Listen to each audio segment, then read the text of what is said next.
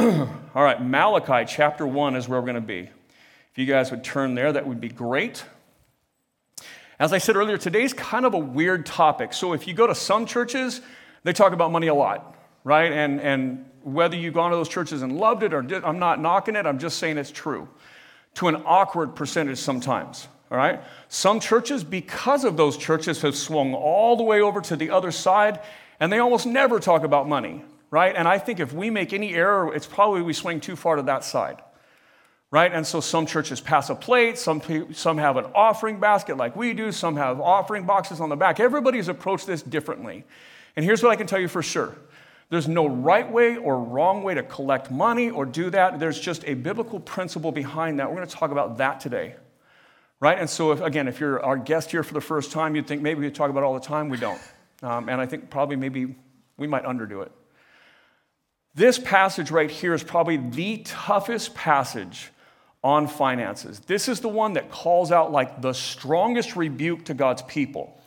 But it also has the strongest promise on the back end. And so I chose it for the strongest promise on the back end. We're doing these 3 one-off messages, time, treasure, talent, before we get into our grand opening, and then we dive into the book of Isaiah, in which we'll spend most of this year in the book of Isaiah. But as we do this, Malachi is this Old Testament prophet, and he is speaking to God's people. It's about 400 years before Jesus enters into human history. So that's where Malachi sits in the timeline, if you will. And he's speaking to the Jewish people, God's people in the Old Testament. He's speaking to them, and he's speaking through Malachi to the people in an era where they are probably the furthest away from God, or really close. They're in an era of great disobedience on behalf of the people. Bless you. And I am fighting that cold flu thing too, so if I pass out in the middle of the stage, we'll just pretend like it's a spirit-led revival, and we'll like jump up and down, we maybe dance or something, I don't know, anyhow. But I want to read this passage over you. Will you guys stand up with me, please, as we stand for God's word? If you are able. If you're not able to stand, don't worry about it. And this is going to be just ahead of where I told you. Give me Malachi 3. I just want to read you these 5 verses, starting in verse 8. Here's what God says. Now remember, strong rebuke, strong promise. Malachi 3, starting verse 8, says, "Will a man rob God?" God speaking, "Yet you are robbing me. But you say, how have we robbed you? In your tithes and contributions. You are cursed with a curse, for you are robbing me, the whole nation of you. Bring the full tithe into the storehouse, that there may be food in my house, and thereby put me to the test, says the Lord of hosts. If I will not open up the windows of heaven for you and pour down for you a blessing until there is no more need, I will rebuke the devourer for you, so that it will not destroy the fruits of your soil, and the vine of your field shall not fail to bear, says the Lord of hosts. Then all nations will call you blessed, for you will be a land of delight, says the Lord of hosts." Generations, this is the word of God.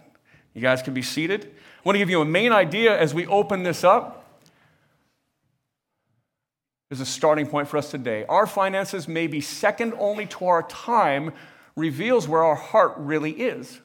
A heart for God results in obedience in our finances. Here's what Jesus says: "For where your treasure is, there your heart will be also." Right? So the word right out of this series title, treasure, right? Where your treasure is, there your heart will be also. And that's what I said yesterday. There are 2 places. If you look at 2018 and you're planning for 2019, if you look at those 2 things and you look at 2018, you look at your calendar and you look at your whatever you use, if it's a checkbook, a spreadsheet, or a bank statement, whatever you do to show where you spent money, here's what you would tell. Between your calendar and your spending, here's what you'll know. And it's what you truly value will be represented there. If you truly value activity and things like this, you will see your spending and your time given to that. If you truly value honoring God in that, you will see that reflected. If you truly value family or saving or a home or whatever it is you value, you'll see that. And I'm not saying any of those things are bad things. And I'm not saying any of those are contradictory. But you will see what you value. Or another way of saying this, whatever's missing ought to tell you something. If you don't see intentional time given to God, if you don't see a pattern of giving, then it should tell you something. And that's what God is speaking about in this passage. So we're going to back up to Malachi chapter 1. And here it is, verse 1. It says, the oracle of the word of the Lord to Israel by Malachi. Now remember, the people of God in the Old Testament were a nation. This was a nation given a promise. That promise was, through this nation, I'm going to give you God's word, and then I'm going to bring to you the Messiah, the promised one, Jesus, right? And so there's a collective group of people. It's like if God said, okay, Generations Church, here's what I'm going to do. Sometime in the future, I'm going to bring the Savior through you, right? And it started really with a family that grew into a nation, divided into two nations, and they were sent to care about other nations. But really, there's this group of people with kind of a name, just Israel, which Israel is just a name that means governed by God. That's what it means. And there's this people group that have been given the truth of God, been given God's word, God's prophets, God's law, and it continually given to them. They would follow God and see blessing in their lives, and then they would wander away from God, and God would call them back to repentance. And when they would listen, they would find blessing in that. When they wouldn't listen, they'd be conquered by other nations, and they'd be run down, and then all of a sudden they'd come back to God, and they would see that blessing rise up in their nation again. And they're in that season right now. It's about, again, 400 years before Jesus enters into human history, so about, I think, 2,500 years ago. And they have wandered away from God. And they're captive to other nations at this point in the story. And so God is speaking through a prophet. Now, a prophet isn't necessarily one who foretells the future, right? That's what a lot of times we hear prophecy, and we think it's about future telling.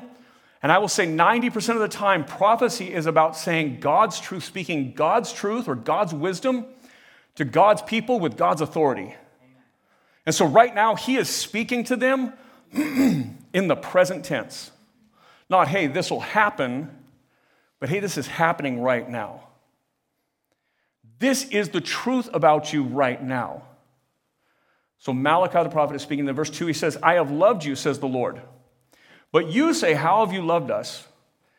God says, is not Esau Jacob's brother, declares the Lord? Yet I have loved Jacob, but Esau I have hated. I have laid waste his hill country and left his heritage to the jackals of the desert. I don't want to go too down the road of Esau and Jacob, but let me just summarize this. There's a man who's given God's promises. His name is Abraham. He has a son named Isaac who carries on the promises of God. He begins to pass them on, and he has two sons, right? So he has sons, Esau and Jacob, they're twins. And one of those sons is going to go on and become a follower of God. It's going to follow God's people. It's going to take the truth of God on and really become a nation. Like I said, it started with a family. It becomes a nation of people, right? And then after Jesus ascends back to heaven, the message of God goes from a nation to the whole world, right? And what happens is there's these two brothers, and one ends up following God and one doesn't. The older brother does not, and his name is Esau. The younger brother, Jacob, becomes the man Israel. Of course, his son become the tribes of Israel, and you guys, for the most part, know the story. And Esau, or Edom, his people, become just a people that that persecute God's people, and God is constantly pushing them back and fighting them back. And God says this, listen, I've loved you, and yet the people say, well, God, how have you loved us? He says, listen, compare yourself to the people of Esau, right? Who have never received my blessing, who are always outside of my plan, and yet you, even in your disobedience, is what God is saying, I have loved you. Even when you're unfaithful, I'm still your God. Like when you keep running away from me, often I will lift my hand off you and let you just kind of endure some of the penalty of your choices. But then I bring you back, and when you return to me, I return to you, and I bring you back. And he says, so I've loved you. And when you say, how have you loved me? God says, listen, look how I've loved you even when you have been disobedient. Verse 4, if Edom says, we are shattered, but we will rebuild the ruins, the Lord of hosts says, they may build, but I will tear down, and they will be called the wicked country, and the people with whom the Lord is angry forever. Your own eyes shall see this, and you shall say, great is the Lord beyond the border of Israel. So God goes on, he says, listen, no matter what they do, they're outside my will. And they could build up and they can do all this, but they're never going to prosper until they come to me. He says, but you're my people. And I love that line in 2 Chronicles 7 when God is speaking to Solomon and they've built the temple finally, and Solomon is fasting and praying and worshiping and giving offerings to God. And when he's asking God, will you rest your presence here among your people.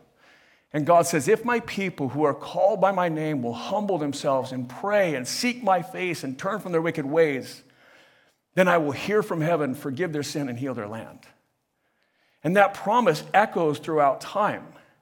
And as Israel, the people of God, have wandered away from God right now, God is saying the same thing. Listen, if you'll humble yourselves and pray and seek my face and turn from your wicked ways, then I will hear your prayers. I'll forgive your sin. I'll heal your land. He says, because I love you. See, do we treat God differently when he's blessing us or when we need something from God than maybe when he's not? Right? Maybe, here's a practical example. When it's the beginning of the year, maybe finances are not where you would have them. Maybe you need a job. Or maybe your income doesn't cover your expenses, or whatever it is. And you're praying, God, would you meet my needs financially? Do you seek God differently when you need something from him than when he ends up providing for you? Do you forget where it came from? That's kind of what he's saying to Israel. Like, you're over here and you're pleading, and I'm telling you, you need to return over here, but you're not listening. And when I bless you, you tend to run away. And then you get to the kind of the bottom of the barrel. You get to your lowest point, and then you cry out, and all of a sudden it's my fault. And we laugh because that's us, right? We laugh because they're not alone, right? The great thing about the Bible is filled with real people with real stories that are really crazy, kind of really like us, right? So verse 6, here God is going to press in. And again, this is probably one of the harder rebukes in all of Scripture. God says this, a son honors his father and a servant his master. If I am a father, where's my honor? If I'm a master, where's my fear?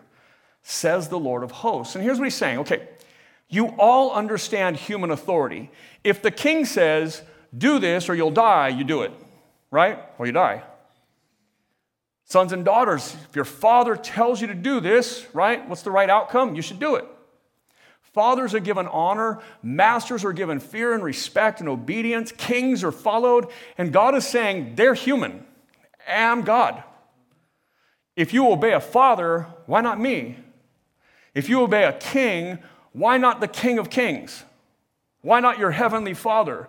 Why not the master and creator of everything?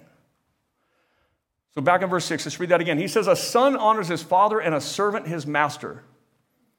If then I am a father, where's my honor? And if I am a master, where's my fear? Says the Lord of hosts to you, O priests, who despise my name.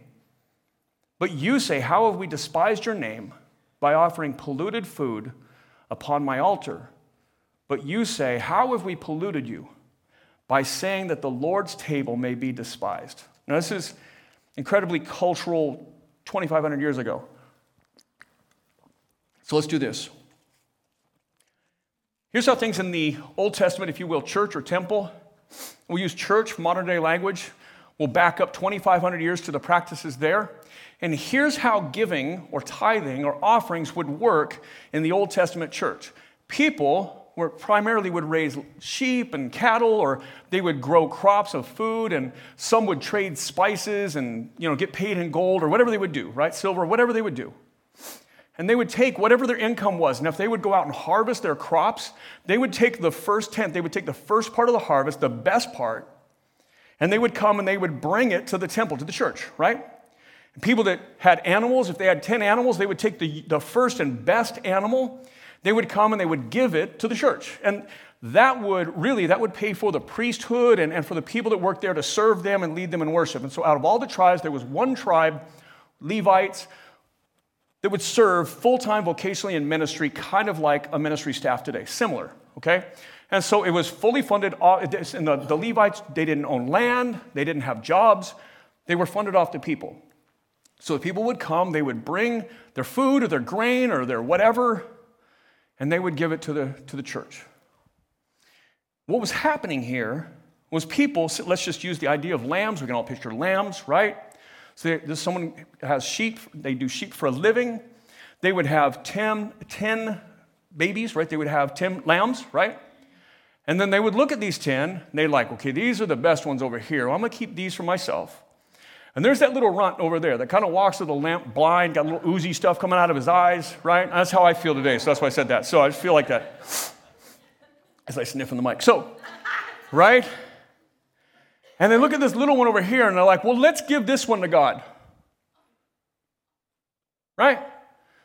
Here's what they're saying in their hearts. I want all these.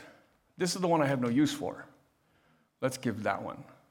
Now, if you have this little limpy one over here with the ooze and the whole thing, right? Do you want to eat that one?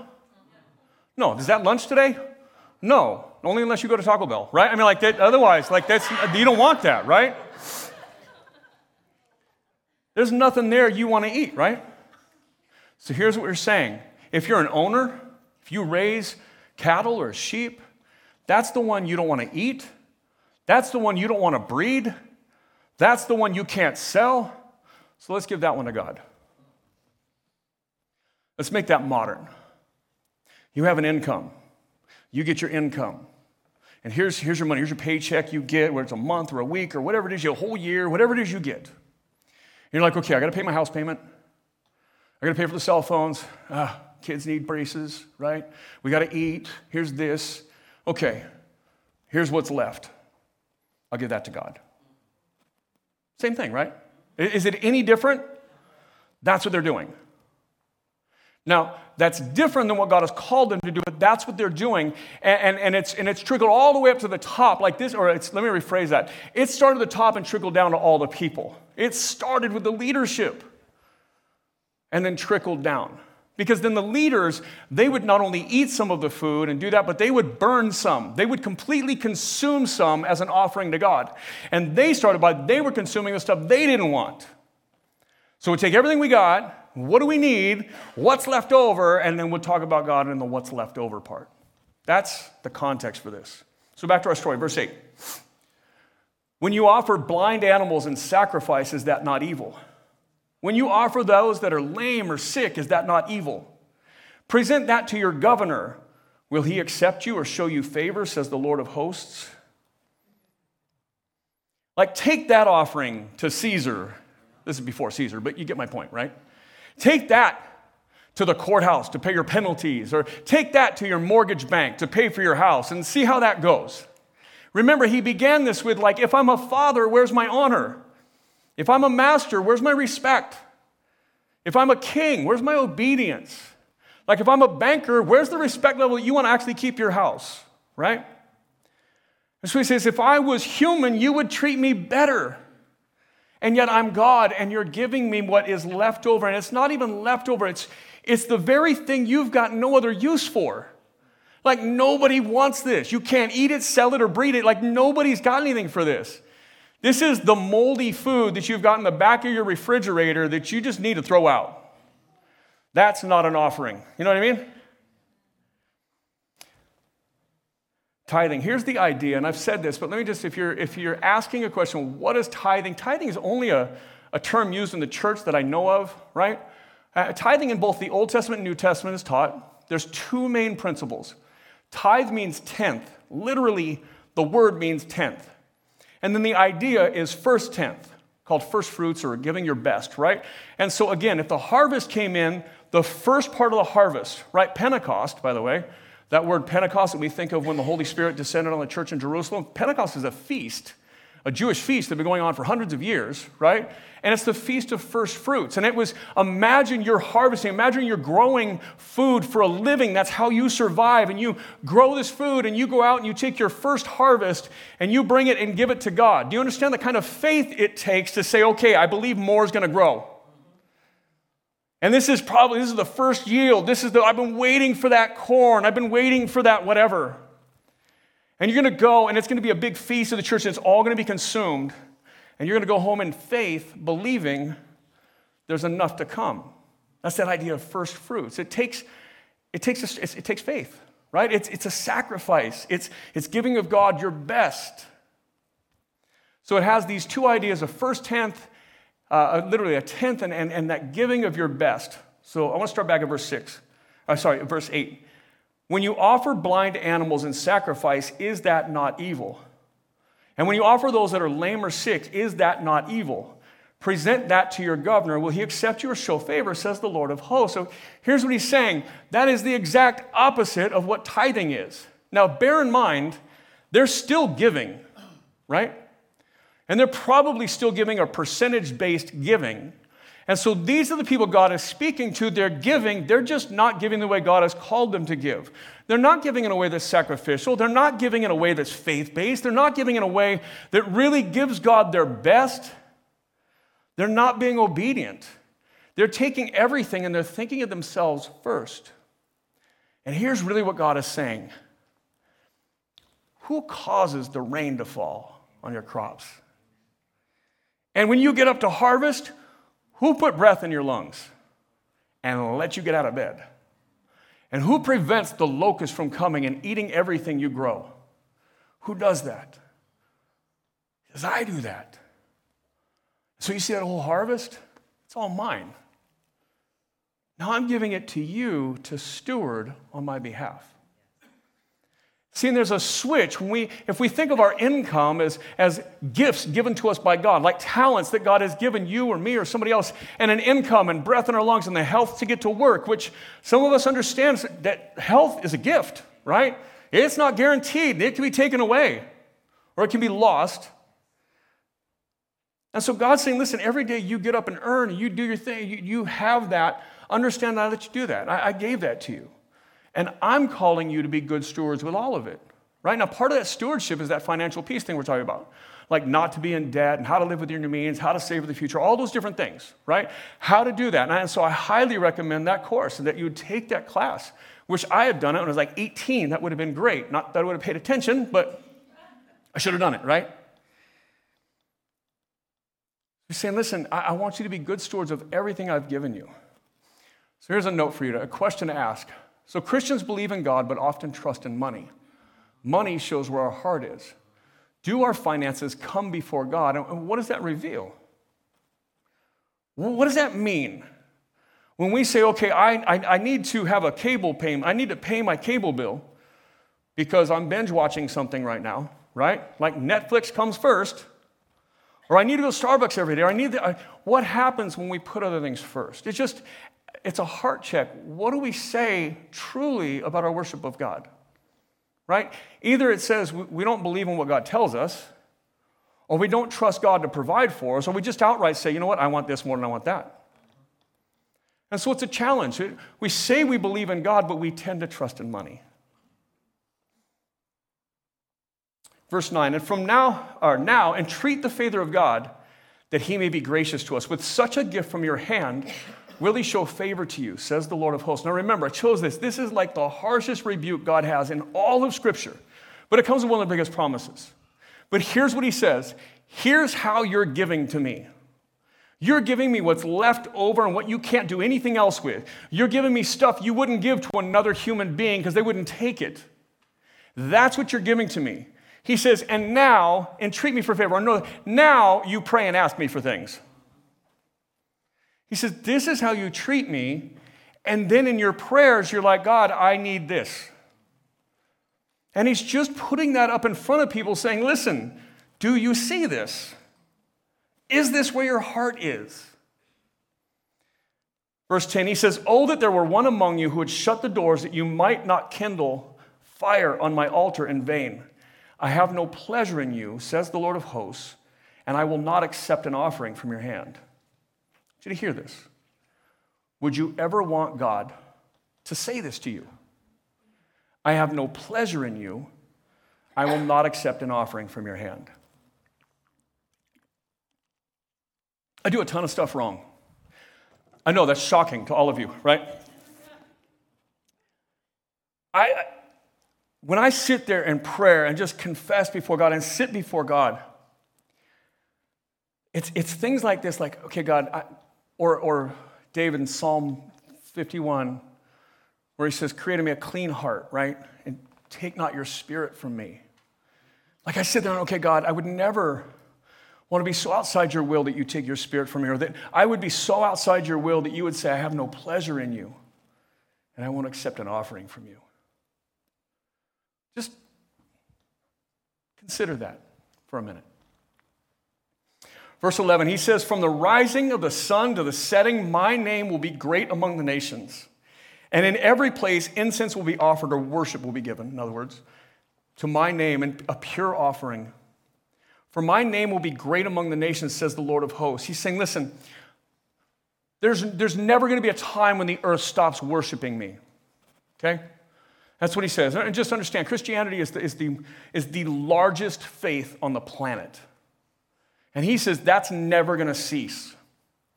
In fact, he would say that's going to grow. But here's what he's saying, and you can, if you're scrolling or turning pages, turn over to Malachi 3. But here's what he's saying. People are going to worship me. That's that incense, that fragrant offering that goes up to God. That's symbolic of Old Testament worship. So here's what he's saying. There's never going to be a time where people stop worshiping me. And like there's this implied question. Now, do you want to be a part of that?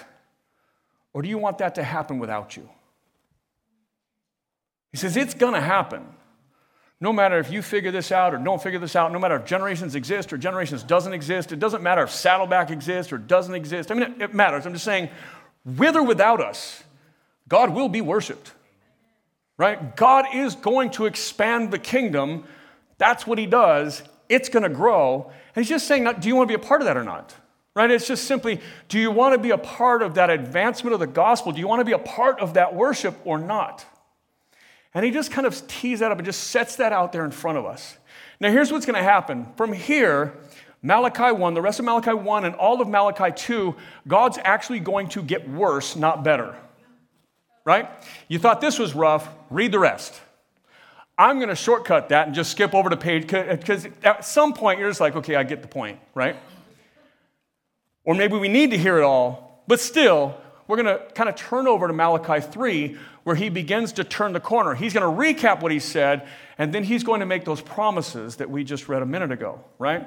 So Malachi 3, starting in verse 6, he says, for I, the Lord, do not change. Therefore you, O children of Jacob, are not consumed. So there's something here. He says, I do not change. My promises do not change, right? So if you're here today and you understand the gospel, even in its simplicity, right? That God created you and loves you, designed you to be a worshiper of God, right? That there's a way you are designed to live. Every one of us. That we're not some random chance of nature, right? That we're actually designed by God, that we're designed with a purpose, right? That purpose is to bring glory to God. That we would live this life, we would enjoy this life, and that this life, everything we do, would bring glory to God.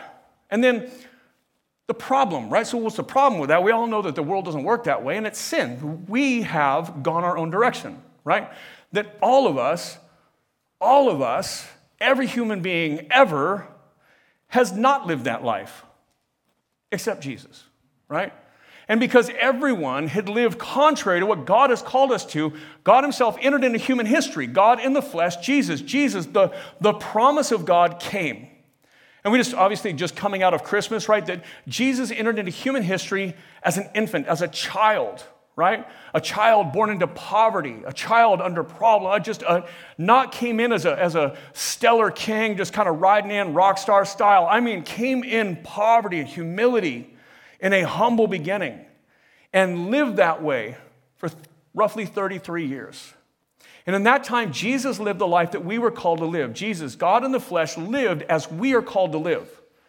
And then Jesus paid the penalty for our sin, right? Romans is the clearest one. It says, the wages of sin is death. But the gift of God is eternal life through Jesus Christ. Right? That the penalty for us living contrary to our design is that we should die and be separated from God. That's what we all deserve. Right? That we all deserve to die.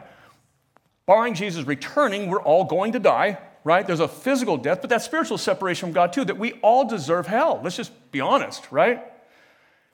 But Jesus, that God loves us so much that God would enter into our story and provide a way through.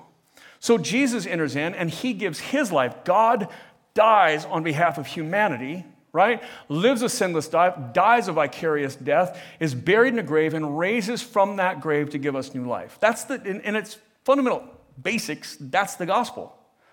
And that our response to that is when we place our faith in Jesus, when we allow Jesus to forgive us, the grace that he has given us or the grace that he's offered us, when we allow that to start taking over our life and start transforming our life, he forgives us and we can't earn it. right? We can't be good enough. In fact, we'd all just admit none of us are good enough. But that very promise of God from thousands of years ago is what he's talking about. I, the Lord, have not changed. Like when Adam and Eve sinned in the garden and the curse of sin came over all humanity and God proclaimed that Jesus would come, God says, I haven't changed. Jesus is coming. He would say that 2,400 years ago to Malachi. For us, he would say Jesus came and Jesus is coming back, right? He says, I, the Lord, do not change. And implicit in that is this too. And my commands don't change. Like the way I've called you to live doesn't change. Like I've said this from the beginning, like nothing's changed. Only has changed is history has happened. But my promises are still good. My truths are still true. My response from you is still required. Not required for your salvation, as required to live inside of grace, right? To live as Jesus has forgiven us to live. As God has given us new life to live, he said, this is what it looks like, right? And there's all kinds of, as we talked about time last week, giving time to God, not because it's a requirement, because we get to. I would say the same thing about giving. It's not because it's required, though it is. That's not the reason I give. It's because I get to contribute to the ministry. I get to contribute to what we do. I get to be a part of that. I get to be obedient, not I have to be. For I, the Lord, do not change. Therefore you, O children of Jacob, or you, Generations Church, are not consumed. He says, because of my promises of grace over you, it's because of my promise of forgiveness through Christ that I just don't wipe you out completely, that you are not consumed. That's what he says. So God does not change. God's promises to us do not change, which give us great hope. And God's command to us do not change either. Our giving funds ministry, just like it always has. Just maybe we don't bring sheep and wheat or whatever, but it's always been this piece of the puzzle that ministry has always been done out of what God has given us. Does that make sense? That's what God is saying is this: I haven't changed. I haven't changed my promises to you. I haven't withdrawn any promises to you. In fact, I've been fulfilling them and showing you and changing your life and loving you and serving you and transforming you, all that. And I'm saying the same thing. The response doesn't change either. Verse 7. From the days of your fathers, you have turned aside from my statutes and have not kept them. So he's going to go back into this rebuke. Then he says this: return to me and I will return to you, says the Lord of hosts. But you say, how shall we return? So here's that. If I was a father, where's my honor? If I was a master, where's my obedience? Where is this? Like, well, how have we not obeyed you? By bringing in your leftovers, by giving me what you don't want, by giving me what no one wants. Here's how you've done that. And so he goes through that and he sums that up. And again, we skipped a lot of it. But then he says, return to me and I will return to you. Remember that verse earlier? If my people who are called by my name, like what we're Christians, we're called by Christ's name, right? Will humble themselves and pray and seek my face and turn from their wicked ways. It's called an if-then conditional clause. If my people this, he says, then I will hear their prayers, forgive their sins, and heal their land. He's saying the same thing. He says, listen, if you'll just return, I'll return to you. Now remember, 2,400 years ago, these people were in captivity because of their disobedience, right? You can take from that and you can extrapolate whatever you want to our Western American mindset and figure that out for this country if you want to. But for sure, for God's people that call themselves the church, this applies. Return to me and I will return to you is God's promise. That's a truth. Return to me and I'll return to you. Here's how it works. He goes on, verse 8. Will a man rob God? Yet you are robbing me. But you say, how have we robbed you? In your tithes and contributions. You are cursed with a curse, for you are robbing me, the whole nation of you. He calls them to being stewards of what God has given them. Notice that they don't have nothing. Notice that they're just giving what they can't use. Does that make sense? They're not completely without. God hasn't just thrown famine on them. They're all starving and dying. It's just they're under the command of other people. He is still giving to them, and here's what he's calling them to, and just a simple modern-day term is stewardship. And I'll put this up on the board for you. I don't know why I call it a board, it's a TV, but we'll put it up on the TV. I don't know, what am I, 100 years old? Stewardship is taking care of something that belongs to someone else. God starts from the premise that he has given us everything we have, therefore all our resources are his, our time, our treasure, our talent, they're God's. That's the premise. And we are to be good stewards over them. A steward is one who takes care of something for someone else. Just imagine this, if I gave you millions of dollars and I said, I want you to be good stewards of that, and I want you to take care of my wife. What happens if my wife goes without, but you're good? Pissed, right? That's what he's saying. I want you to take care of my bride, the church. Verse 10, he says, bring the full tithe into the storehouse, that there may be food in my house. And listen, and thereby put me to the test, says the Lord of hosts, if I will not open up the windows of heaven for you and pour down for you a blessing until there is no more need. That verse is so powerful that it takes everything that God has said, even if we had finished chapter 1 and read chapter 2 and just listened to the vast weight of what God was saying his people have done and do. Even under that, this verse right here makes everything okay. It goes from return to me and I will return to you. So your natural inclination is, okay, how do I return? Right? How do I return? How do we return to God? And here's what God says. And I just want to read this to you. Bring the full tithe into the storehouse. Listen what God says. That there may be food in my house, and thereby put me to the test, says the Lord of hosts. If I will not open up the windows of heaven for you and pour down for you a blessing until, listen to this, until there is no more need. As we're starting off this year, here's a lot of us do this. If you don't do this, there's no magical start point that January 1st is just this magic time where everybody does budgets. It's the beginning of a year, right? Some people have a fiscal year, they do it in June or whatever they do, but most of us should look at the year. 18 is gone, we're looking at 2019, and we're saying, how can we do better? What are the things that I wish were different from 18 that I want to be in 19? For me, that's planning, that's some goals, that's things for the church, things for my home, things with my wife and I, things in my spiritual life, things in our finances, things whatever it is. And here's what he's saying. If a piece of the puzzle for you is finances, if this message at all has resonated with you, he says this, test me. In fact, we are commanded not to test God in the Bible. This is the one exception. You get one exception in all of the Bible where it says, do not test the Lord your God, like 100 times.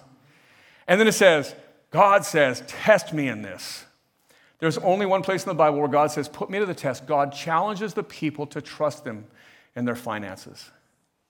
Should that not speak to us if there's only one place God says to test me, right?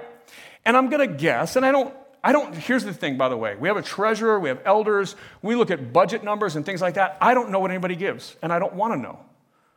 I don't want to have a conversation with somebody and be thinking they do or don't. I don't care, right? I do care. I care for you, and I care for the church, but we have someone who oversees that, who makes it confidential, does all that. I don't want to know. That way I can just unashamedly stand here and look at you and look at you and look at you and just say the same thing because I have no idea. And the truth doesn't change, and it doesn't matter. But I'm just going to guess that this is an area that if you don't struggle in it now, you've struggled in it at some point. And that many are struggling to do this now. Knowing what God says and struggling to do it. And there's a place of that. And so this is a great promise. Test me. Try me. Give me the next 90 days and see. And listen to the rest of it. Let's go to the next slide. God says, bring the full tithe into the storehouse that there may be food in my house. God calls us to test him by tithing, which challenges us to live on less than we bring in, which probably already doesn't seem like enough, right? Anybody who's like, I make too much money? Because if so, I'd like to have a different conversation with you. We probably already feel like we've got more month than we have money, right? That's a kind of a Dave Ramsey saying, right? There's more month than money. Like we already feel like there's not enough. And God yet is calling us to, and I won't get into this, but really live on 80% of it. Giving and saving is the other, right? God's calling us to live below our means, like within our means, right? And he's saying, test me, try me, see if I don't do this. So here's the next slide. The promise, God says, bring the full tithe, and thereby put me to the test if I will not open up the windows of heaven for you and pour down for you a blessing until there is no more need. God says to test him and see if he doesn't divinely provide for you until there is no more need. Now, I want to push pause just for a second. This is not God wants to make you rich, right? That's Creflo Dollar in another church, right? That's different, okay? And I'm just saying that's not what God is saying, okay? You've got a snort. That was pretty good. We captured that on the video because I think people at home need to hear that snort, but he says, put me to the test and see if I don't open up and bless you until there's no more need. Now, maybe that's bless you with a different job so you can work hard and actually make enough. Maybe that's give you another income or take away your needs or maybe whatever it is. But whatever it is, he says, test me and see if I don't provide for you. See, this isn't about me, and this isn't about generations. This has been going on for thousands of years, and this is the way that the church has always existed. And we've known that incomes are shrinking and needs are growing and the cost of property and electricity and everything else is growing. And so we got an income-generating property, knowing like that allows us to do more ministry, right? But that doesn't take the calling to me, the calling to you. That doesn't take that away, and it doesn't take away the promises that God has given you. That if you're obedient here, because this is a test of the heart, this is a place that it hurts, it's hard.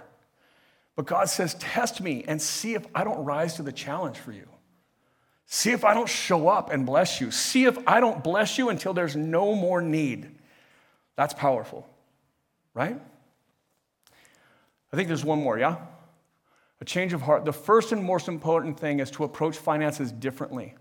Less like an idol that we trust in more than God himself, and begin to view everything you have as God's, but entrusted to you. Is there one more slide? There is, a starting point. Where do we begin? Taking a first step, depending on where you are, maybe first-time giving, regular giving, or moving towards a percentage-based giving. I would say this, what's the starting point for you? I don't know. If you don't give it, and let me back up one step. We said 2018, we were really excited that we got to 94% of our anticipated giving after sending out 2 church plants and then moving. Right? I said that in the beginning as we walked through the budget. And here's what I can tell you. The people that we sent out in those 2 different church plants, they had been a part of the church for a long time. They gave, they served, they did that, and we sent them out, right? We've been here, and now we're adding people, we're growing, we're adding people in, right? People who live in the neighborhood are starting to come, things like that. And when you send out people that give, and they go and they give to the church plant, and they become a part of that, and you take in new people, it takes time for people to know the church and trust the church. That's because the church hasn't always done good in this area, right? And if there wasn't bad stories about it, right, then maybe it'd be different. But there is that. We live in that reality. So the first time someone shows up, they don't just say, oh, like, this is my home church, I can't wait, and they just write a check. I mean, that doesn't happen. And so we're all in a different place. Some of us are brand new, like almost 10% were baptized last year. Some are young in their faith. Some here are not yet, would say they're not yet Christians. Some are later in their faith. Some are new to the church. Some have been around for a while. So everybody's in a different place. Here's what I would say is find your starting point. But don't make your starting point something comfortable. Don't start with your budget. Start with God. And when God says, listen, test me. I don't mean test me. I'll let you down. Honest. God says, test him and see if he won't open up the windows of heaven and pour out blessing until you have no more need. That's God's promise, not something I can fulfill. But that's where the challenge is. Let's pray. Jesus, we love you. I'm going to be honest with you, I have no problem talking about any topic. The only time I ever think about this, Lord, is I walk in and I think of the things that have been done in other churches and just misfires in the church around money. Not ours. Lord, I'm not that we're perfect, but I'm just saying, I feel like there's baggage from the church, Lord, so forgive me if I have not spoke boldly enough. Forgive all of us, Lord, if we've not trusted you rightly. We've tried to make it easy. Lord, we don't pass a plate. We try and make it as easy as possible that people can have, that every one of us can have a conviction inside our heart about what this means for us and how we do it. And so, God, let me get out of the way. And I pray, God, would you speak to us? Speak to us in this hard-hitting place of money, in that idol where even you, Jesus, said, you cannot serve God and money. Lord, help us. Let us trust you and test you, Lord, that you will be generous. It's in your name we pray. Amen.